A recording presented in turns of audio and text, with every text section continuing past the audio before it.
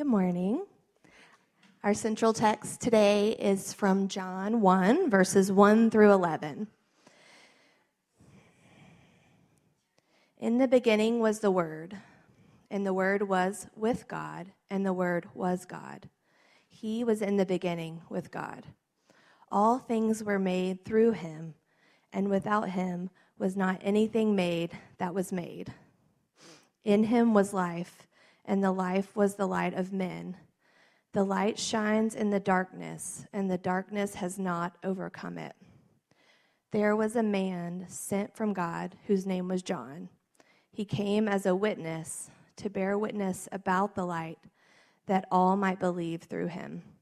He was not the light, but came to bear witness about the light. The true light, which gives light to everyone, was coming into the world. He was in the world, and the world was made through him, yet the world did not know him.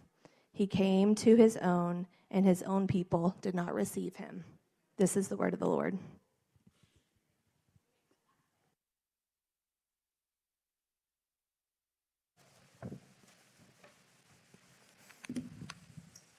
Hey, good morning.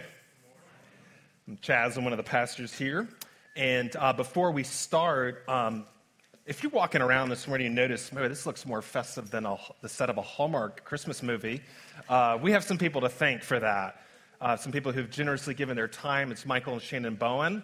In fact, even those camels right there, she printed those out, hand cut them, and glued them on there. Now, I have no idea they're going to come off after we take everything down, but they look amazing. So we really appreciate that. Painted on, yeah, there we go. But that's generosity in action. Second thing I want to say before we start, we have you'll notice the theme, Light of the World. That's the backdrop for Advent. And I just want to say this now. Darkness hates light. Darkness hates light. And because of the fact that there's darkness in all of us, I really want to just challenge us to settle in and really pray, because you've got some resistance that's going to come up as I was writing the sermon. So there's some theological stuff in here, and there's some really good application. I think that's going to be really challenging and helpful for all of us. So, Lord, I can't make that happen. Your Spirit moves as it moves, but Christmas is this story. There's darkness in the world, and in my heart, and in all of our hearts, and it requires light coming in from the outside, because we're blind and we can't see, and without light, there is no life. So I just pray, Lord, that you would blow as you blow. In your name we pray, amen. I don't know if anybody's been watching the Rings of Power. Has anybody watching this? It came out about a year ago, Amazon's sort of prequel. It's about 1,000 years before all the events of The Hobbit and The Lord of the Rings all take place. Really well done. I think they spent $1 billion on it. But there's, in the first episode, if you've seen it, you may remember, right in the beginning, we're introduced to a very young Galadriel. And she is very determined to make this little paper boat and to get it to set sail on its maiden voyage among this beautiful creek and this really idyllic setting, this meadow. And no sooner does she get this boat to set sail, do some kids show up. And what happens? You remember, if some of you've seen it, they start throwing stones at it to get it to sink. And the boat's destroyed. And she's enraged about it. And so she races over and tackles one of the boys, and she's getting ready to punch him in the face, and all of a sudden a very kind voice shows up from the back. "Lose your footing again, Galadriel." And that voice of kindness is her hero. It's her brother, Finrod, and he knows darkness is coming in, and it can even be in her heart. And so they sit down behind a tree, and he says to her, and it's a really cool line. I encourage you to go back and watch it, or if you haven't seen it. He says, do you know why a ship floats and a stone cannot? Because the stone sees only downward. The darkness of the water, it's vast and irresistible. The ship feels the darkness as well, striving moment by moment to master her and pull her under. But the ship has a secret. For unlike the stone, her gaze is not downward, but up, fixed upon the light that guides her, whispering of grander things than darkness ever knew. And ever so curious and bright, she says, but sometimes the lights shine just as brightly reflected in the water as they do in the sky. It's hard to say which way is up and which way is down. How am I to know which lights to follow? And then he whispers into her ear, but we, the audience, we can't hear what he says. And it's not until later in the first episode where older Galadriel is there in the scene, and darkness is starting to come over Middle-earth already, this virgin world. And it's getting darker and darker, and out of nowhere, a light just enters the atmosphere like a comet. And it starts shooting through the sky, and everybody can seem to see it. It's a great light, and it's a person. Now, we don't know who it is. I'm betting Gandalf, just saying. I don't know, I'm sure some of you think that we don't know. He's called the stranger. But as soon as you see this contrast, things are getting darker, light has to come in from the outside, and then you can hear, she goes back to that conversation, she hears her brother's words. How am I to know which lights to follow? He said, sometimes we cannot know until we've touched the darkness. That's a great juxtaposition. Darkness, but yet light having to come in. And that's not only this what we see in Middle-earth, but that's the story in every story, isn't it? Light and darkness. Darkness and light. And that's our story. See, Christmas is, there's cozy, right? There's Hallmark movies. I've watched a Biltmore Christmas this week too, okay? We all had to do it, the train station. But, it's this time it's cozy, and then we're going to light up the world together, strive for peace. But the intro to the Gospel of John is anything but sentimental. Light had to come into darkness. Because it truly is darkness in this world and in our hearts. Do we know that? Because we know light is essential for life. Not only can we see, but you can't grow without light. So let's thoughtfully go through this. There's some high theology in this. We're going to try to get out of the nosebleed section first, really quickly in the first point, but it's necessary. But then 2, rejecting the light. And that's where we're going to really hit the application. And then lastly, this is the gospel, the light of the world. So recreated through the light, rejecting the light and the light of the world. Let's just dive right in, being recreated through the light. And you'll notice the Gospel of John, it's unlike any other of the other 3 Gospels, the synoptics. Where's the genealogy, right? Where's the birth narrative? Where's the shepherds in the field? They're not there. If you notice something, what does this remind you of right here? In the beginning. Does anybody strike any memories for you? Rhymes with Phenesis, okay? Genesis. And that's important because what happens? Notice immediately God says in Genesis what? What happens? He's creating the world, and then he says what? Let there be what? Light. Light's essential for life. You can't have life without light. There is no photosynthesis. It can't happen. And interesting, I Googled this week, what would happen if the sun just stopped shining and it just disappeared? We'd have about 8 minutes of light left, and then the world, temperatures would just plummet. There's warmth in the core of the earth, but, the oceans would freeze over. The earth you couldn't live here. And our gravitational pull would be off. Our planet would collide with other planets. In fact, even me, just like this is day 3 or 4 of cloudiness, my gravitational pull is a bit off right now. Like I feel a little dampened and my mood's off. I guess I need to watch Biltmore Christmas again to feel better, but we need light. The question is what is he doing? Why Genesis? Why is he saying that? Because see, physical light came in the world in Genesis 1, but what happened in chapter 3? A dark shadow came over the world, didn't it? Darkness entered the world. It slithered into Eden, didn't it? And all of a sudden, now there's death, and now there's sin. Just as it is impossible to live physically without sunlight, John's opening his gospel trying to send a message to all of us. Spiritual life is inhabitable. I can hardly say that word. I don't even know if I just did it right. But you have to have light to live spiritually. And the challenge is we don't understand that. If we're all being honest, there's a lack of true comprehension of the depth of the darkness that John is trying to tell us exists in the world. And he's got 2 groups. Now, here comes the theology that he's writing to. And he's 2 groups that both really don't comprehend the darkness all that well, that he's trying to make a point to. And it's the religious person and it's the non-religious secularist. The religious people he's writing to are the Jews. The non-religious person he's writing to are the Greeks. The Greek philosophers. And both would say, yeah, there's some darkness in the world, but I don't know if I buy it. It's that bad. See, the Jews, they would say there is a shadow over this world. There is darkness. You know what it is? It's Rome. Their shadow lings over us every day of our lives, their occupation, and we need light, and that light will be the Messiah. And when he comes, you know what he's going to do for us? Smite the darkness, the enemies, the Romans. And he will give us light. He will give us political power, political position. He will give us our country back. The Greeks believed that there was darkness as well, but the problem is we can make it right. All we got to do is get right with the universe. So this word, okay, it seems like a no big deal thing in the Greek.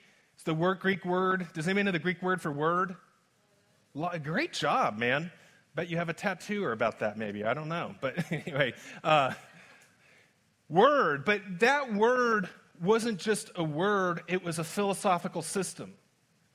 People believed that the Logos was this impersonal force that governed the universe.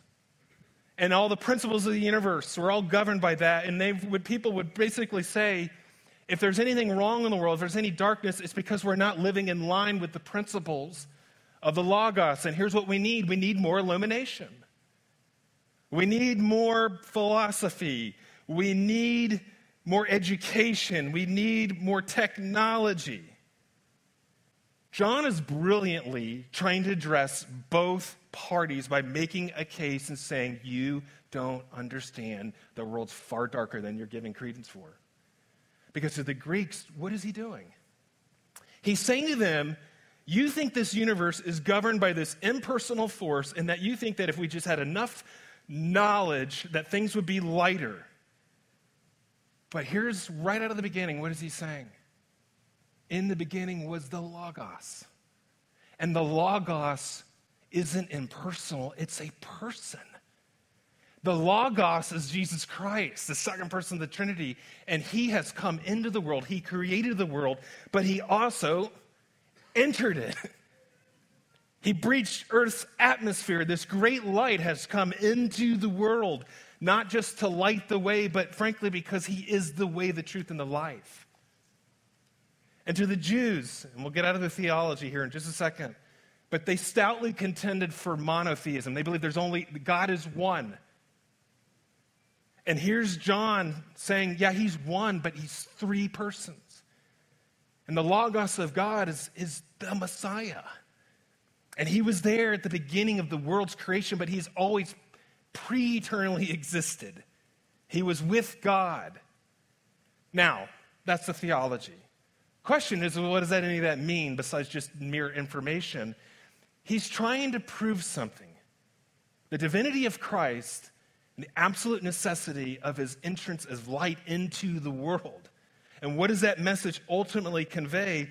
That Christ, what you have here in the book of John, he's just saying, when Jesus Christ came, when Advent, the incarnation, we have on our hands a second creation event taking place on the earth. There was the physical creation, but now we need a recreation spiritually. And it's why, for example, when Paul speaks of us who are in Christ, and here in 2 Corinthians, what does he say? What does he say? Say it with me. New creation. The old has passed away. The new has come. Light is essential for life. But spiritually, we're in the darkness. In the dark. Light has to come into our world, into our hearts, into our souls. Otherwise, we are left out in the dark. I read a great article. A woman named Lauren Ray, her and her husband about 34 years ago felt led to this stirring happening in their hearts to move to the Netherlands. And here they were living comfortably in Memphis, Tennessee, but because of his job, they could move wherever they wanted to. And so they did. And they moved right at the onset of the pandemic. And as they found a church, they arrive, and all of a sudden, Lauren meets a woman at the church who's doing work with victims of sexual human trafficking. And she had felt this burden in her heart to do something about that. And with this connection, she joined in with her and starts walking and praying in the red light district of the Netherlands. A dark place, ironically, that we're calling light, but a very dark place. And as soon as the pandemic hits, she loses this connection with the person because they got stuck in the United States. And so she just starts bravely going back. She had only been there once or twice before, walking in this really dark, seedy place. And she just walks and she walks. And now the pandemic has hit, and people are what? They're out of work. And she wrote this. She said, because of the pandemic, it opened this door for light to come in. She said, I was able to meet the real needs for groceries as these women found themselves suddenly without income due to the national lockdown. And it started with a couple of women and then began to grow. And with support from my church, I delivered groceries weekly to several women. This was a massive opportunity to build relationships and establish trust with these precious women outside their work environment. Every encounter was covered in prayer, as all of this was very new to me, and I was learning as I went. And the women were very grateful for the food. And several graciously opened their homes and invited me inside each week for tea and for good conversation. These women can be very guarded, and trust can take a very long time to build, but it was sweet to see God just doing that as I arrived each week with a bag of groceries.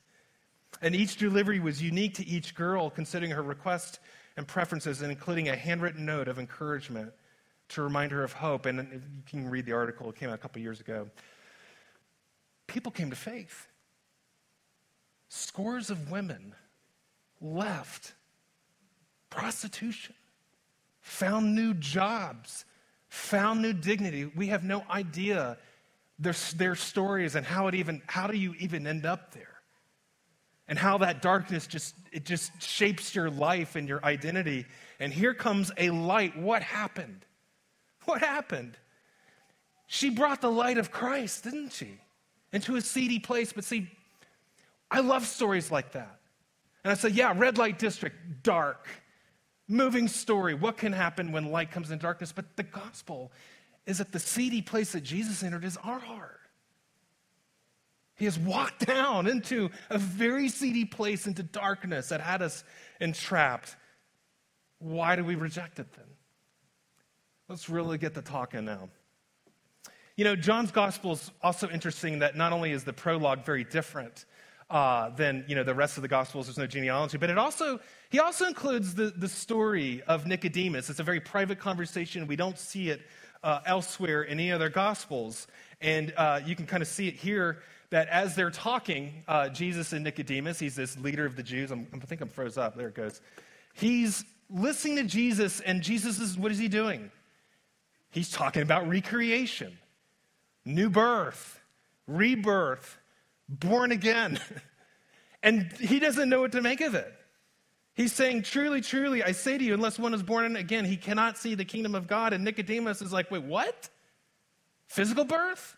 How is that possible? Can you enter a second time into his mother's womb and be born? And Jesus says, no, truly, truly, I say to you, unless one is born of water and the Spirit, he cannot enter the kingdom of God. Now, we're going to pick that up a little bit more next week. But for now, do you see that the backdrop of Christmas is an offense? Light has to come into the world because it is dark. And you know what? I agree with that in theory. I watch the news at night. I'm like, wow, that is dark. I don't even want to watch the news a lot of times because of that. There's plenty of times when, I'm moved by stories like the red light district story. And, I'm a pastor. I deal with some dark things. But I'm asking myself, do I really understand that there's darkness and light has to come into my darkness? Nicodemus knew it in theory. There's right here. He's a teacher of the Jews, and his whole life has been built on this, and he knew Isaiah said these things. We're in darkness. And the day is coming when we who are dwelling in darkness will have seen a great light. And for those dwelling in the region of the shadow of death, on them a light has dawned. But you read the Gospel of John and say, but that didn't really happen, did it? Because the light came, but it wasn't the light they were looking for or thought they need. Because we read, and he says, he came to his own, and his own people did not receive him. So even Nicodemus is saying, yes, I know the light, that Messiah. He will come, he will bring power, he will bring position. Anything like that. But what he is saying here is you cannot understand the darkness until you cannot understand the light until you see the darkness in your heart. And why? This is one of the more definitive things I think is in the Gospel of John. Why do we reject the light? Why did they reject it? Why do I reject it? Because John tells us here, and this is the judgment. The light has come into the world, and people love the darkness rather than the light because their works were evil. For everyone who does wicked things hates the light and does not come to the light, lest his works should be exposed. What John is saying here is Christmas is not meant to be sentimentalized or some idea that if we can just come together, gain our own illumination, we'll be okay. Isn't there anyone who knows what Christmas is all about? Sure, Charlie Brown. I can tell you what Christmas is all about. Lights, please. This is the judgment. Light has come into the world, and people love their darkness rather than light because they work for evil. No, he didn't say that. But, Peanut stays closer to the script. But do we know that that's the backdrop of Advent? That it's a verdict? It's a judgment? That there's darkness and we don't have the light? People, I don't know if it's true or not, but somebody said it in Monday Bible study, and so it must be true. So I'm going to tell it anyway, and if it's not true, then blame them. But no, I bet this is true. How definitive is that? I bet this is true. But anyway, people, why they get stuck in caves? You know what happens? Their mind starts to play tricks on them in the dark. They start to think that they are seeing light. And you know what happens? They start to follow it. And they get further and further in. That's what John is saying. Our mind plays tricks on us. We think we see light, education, technology, power, political power. But we need light to come down into the dark place.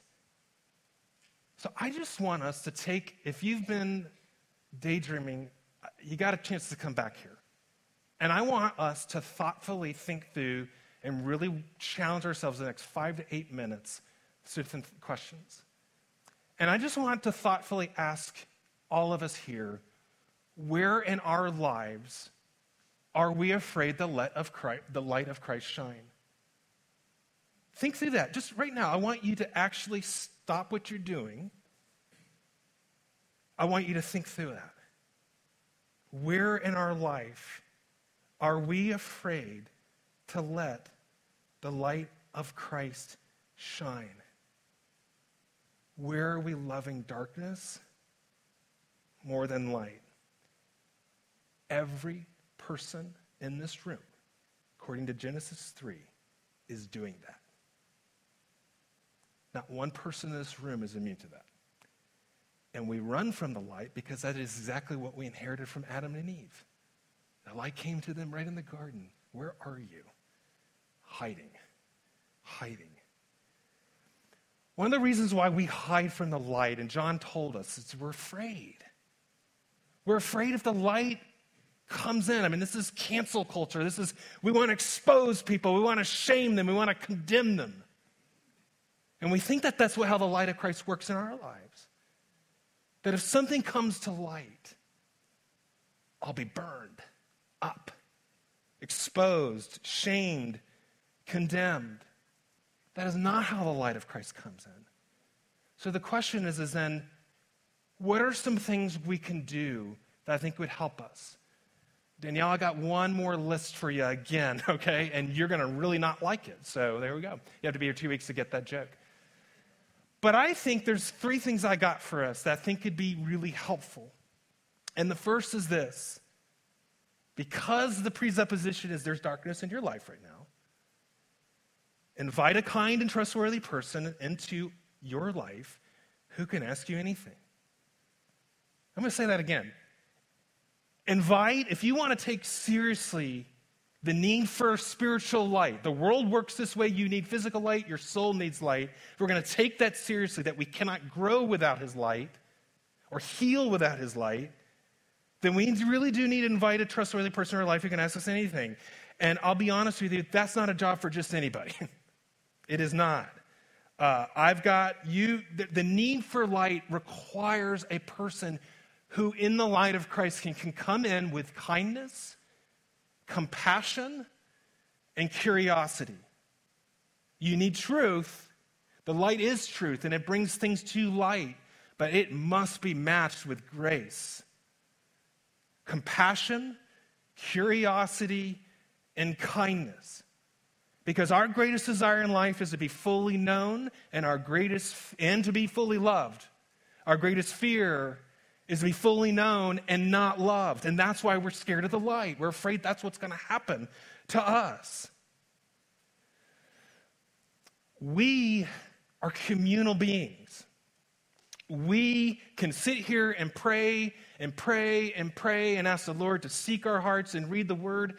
Please do those things. But we are created in the image of Father, Son, and Holy Spirit, and we're really not going to experience the light of Christ until we have people like that doing that in our lives. People who are willing to go spelunking into our dark caves that we have. Who can bring the light of Christ and say, just follow me, I'm going to take you home. Because that's how much I love you. Again, that is not a job for just anybody. I've got people like that in my life. You know, the session is that. I've got a mentor. Every Friday, I call him, and he asks me the most annoying questions. So I wanted to not take his call this past Friday, okay? And I'm preaching this, okay? He asks me challenging questions, but he's for me, and I pick up that phone call, and man, I need that. And I got a good one in this room. I'm not going to embarrass him. But he can ask me anything because he's earned that right.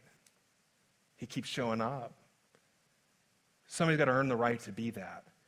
And if you don't have that, then you know what? Ask the Lord for it. If you don't have this right now, and I imagine a lot of you don't, then ask the Lord, because I actually believe he is very eager to give you this. But also, you know what it's going to require? It's not going to fall out of the sky like manna.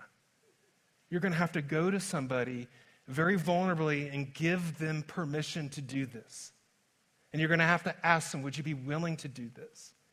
All right, 2, conduct a loneliness audit. You know, I'll just put it this way. Where your loneliness is, there your darkness is. Where your loneliness is, there your darkness will be. Darkness hates light. And isolation is the playing field of evil and sin. The dark places in our lives are also, guess what, the most loneliest places of our lives. The places of our hearts where they are the most lonely and where you've resigned yourself. I can't imagine light ever shining in here. It's never seen the light of day, but it can be. It can be. I was on a retreat a month ago right now, and it was literally just a month ago. I got asked these 2 questions, and we had to put a lot of thought into it. Are you lonely? And where are the places in your life where you're the most lonely? And I praise God that my answer 5 years ago would have been vastly different. I mean, for the most part, I would say, I'm not actually terribly all that lonely, but you know what? All of us are lonely. Matter now how much you got, a lot of this, there's always going to be some loneliness there. But you know what happened in this place? Here's all these people. And they're getting asked, the light, you know what was happening? Light was coming in through people. And nobody was saying, this is miserable, get me out of here, I'm tapping out. People were experiencing real change and healing and restoration. Because that's what light does. So, here comes the big one. Confess your sins to someone this week. I'm not actually kidding. I triple dog dare you to. Okay? A lot better than putting your tongue on a pole, frozen pole. Why would I suggest the most foolish thing you could ever do? Confess your sins to someone this week. Well, here's why. I'll never forget, one of my professors said this thing offhanded in a lecture 16 years ago. I still remember it. You know what he said? Evangelicals just do everything they can to not sound Catholic. They're so scared to ever sound Catholic, they walk away from things we need. Because I know, it seems weird. Go to a priest and confess your sins, and they can absolve your sins. Well, neither I or my professor, believe that a priest can absolve and forgive your sins. Only Jesus can. But you know what we lose in that? Paul says, you are the priesthood of all believers, and I'm the priesthood of all believers. And when we sit with others, the experience of Jesus' absolution of our sins is felt in a way you just can't get with me, myself, and Jesus. So, let's do it right now. Let's take the next 5 minutes, go to the person to your left and right. Let's apply this, because some of you think you need to go to the bathroom. Well, I'm going to make that bladder disappear through this shocking thing. Obviously, I'm kidding, but I'm not kidding about this. I'm challenging myself. I haven't done it yet. I wrote this on Thursday. I still haven't done it. It's kind of scary. But I triple dog dare you. And if you do this, watch out. You know what might actually happen? Bona fide revival. So how can we do this? Where do we get the power? Let's close with the gospel, the light of the world. Here's interesting. Thus far, everything I have said to do would be the dumbest, foolish, most dangerous thing you could ever do in your life if it were not for these 2 verses right here in the Bible. Those 3 things I said would be toxic for you to do if this was not in the Bible. Now, why is that? Because what are we told throughout the Gospels? I'm the light of the world. I'm the light of the world. I'm the light of the world, a city on a hill, light and lamps. Whoever follows me will not walk in darkness, but have the light of life. And then you watch Jesus Christ die. And what do we see? Apparently not much. Darkness came over the whole land. The sunlights failed. And then life slips from him. And he gave up the ghost, as some folks would say. Darkness came over the land, and he's the light of the world on the cross. And now there is physical darkness. I mean, the sun's light failed? What in the world is this all about? Darkness is a metaphor for judgment. The thing you're so scared light will do to you. Judgment and darkness, it's a metaphor for condemnation, for being shut out and cast out into outer darkness forever. It's a metaphor for judgment and condemnation and shame. The only reason you and I could ever have the courage to do what you just did in point number 2 is because everything you think the light would do to you fell on Jesus Christ. All the darkness, all the shame, all the cutting off, all darkness fell on Jesus Christ because our sin brings that. Our dark deeds, and they were judged. The worst thing that could ever happen to your life is you come clean and then you're cut off. And that's what we're doing to one another in society. But what Jesus has done is he's taken on all the darkness so that if you and I step into the light, we will meet his kindness, his healing, his life. He was judged on our behalf. That's why he convicts us of our sin through his word and spirit and life, because he loves us. We were meant to live in the light. That is God's plan and design for our lives. It truly is. And not only that, if you're a believer, do you know what world we're going to live in? Light. What do we see? This is the future if you're a believer. No shadows, no darkness. You won't even need sunlight anymore because Jesus is our light. The glory of God gives us its light, and its lamp is the Lamb. And by its light, the nations will walk. There will be no night. Why? Because night fell on Jesus. So before we close, I want to say this. If you're here and you've been sitting here this morning wondering if I have been reading your journal or your mail, I haven't. But I want to speak directly to you who have sat here this morning exhausted, tired, worn out, and you're squirming a little bit because you know there's a little bit of darkness, and you've been wondering if I've been talking directly to you. I don't know if I am. But I know you're here. And all of us here, you're surrounded by people who have darkness. It might be a temper no one ever gets to see. It could be an addiction. It could be a double life you're leading right now. And I want you to know something.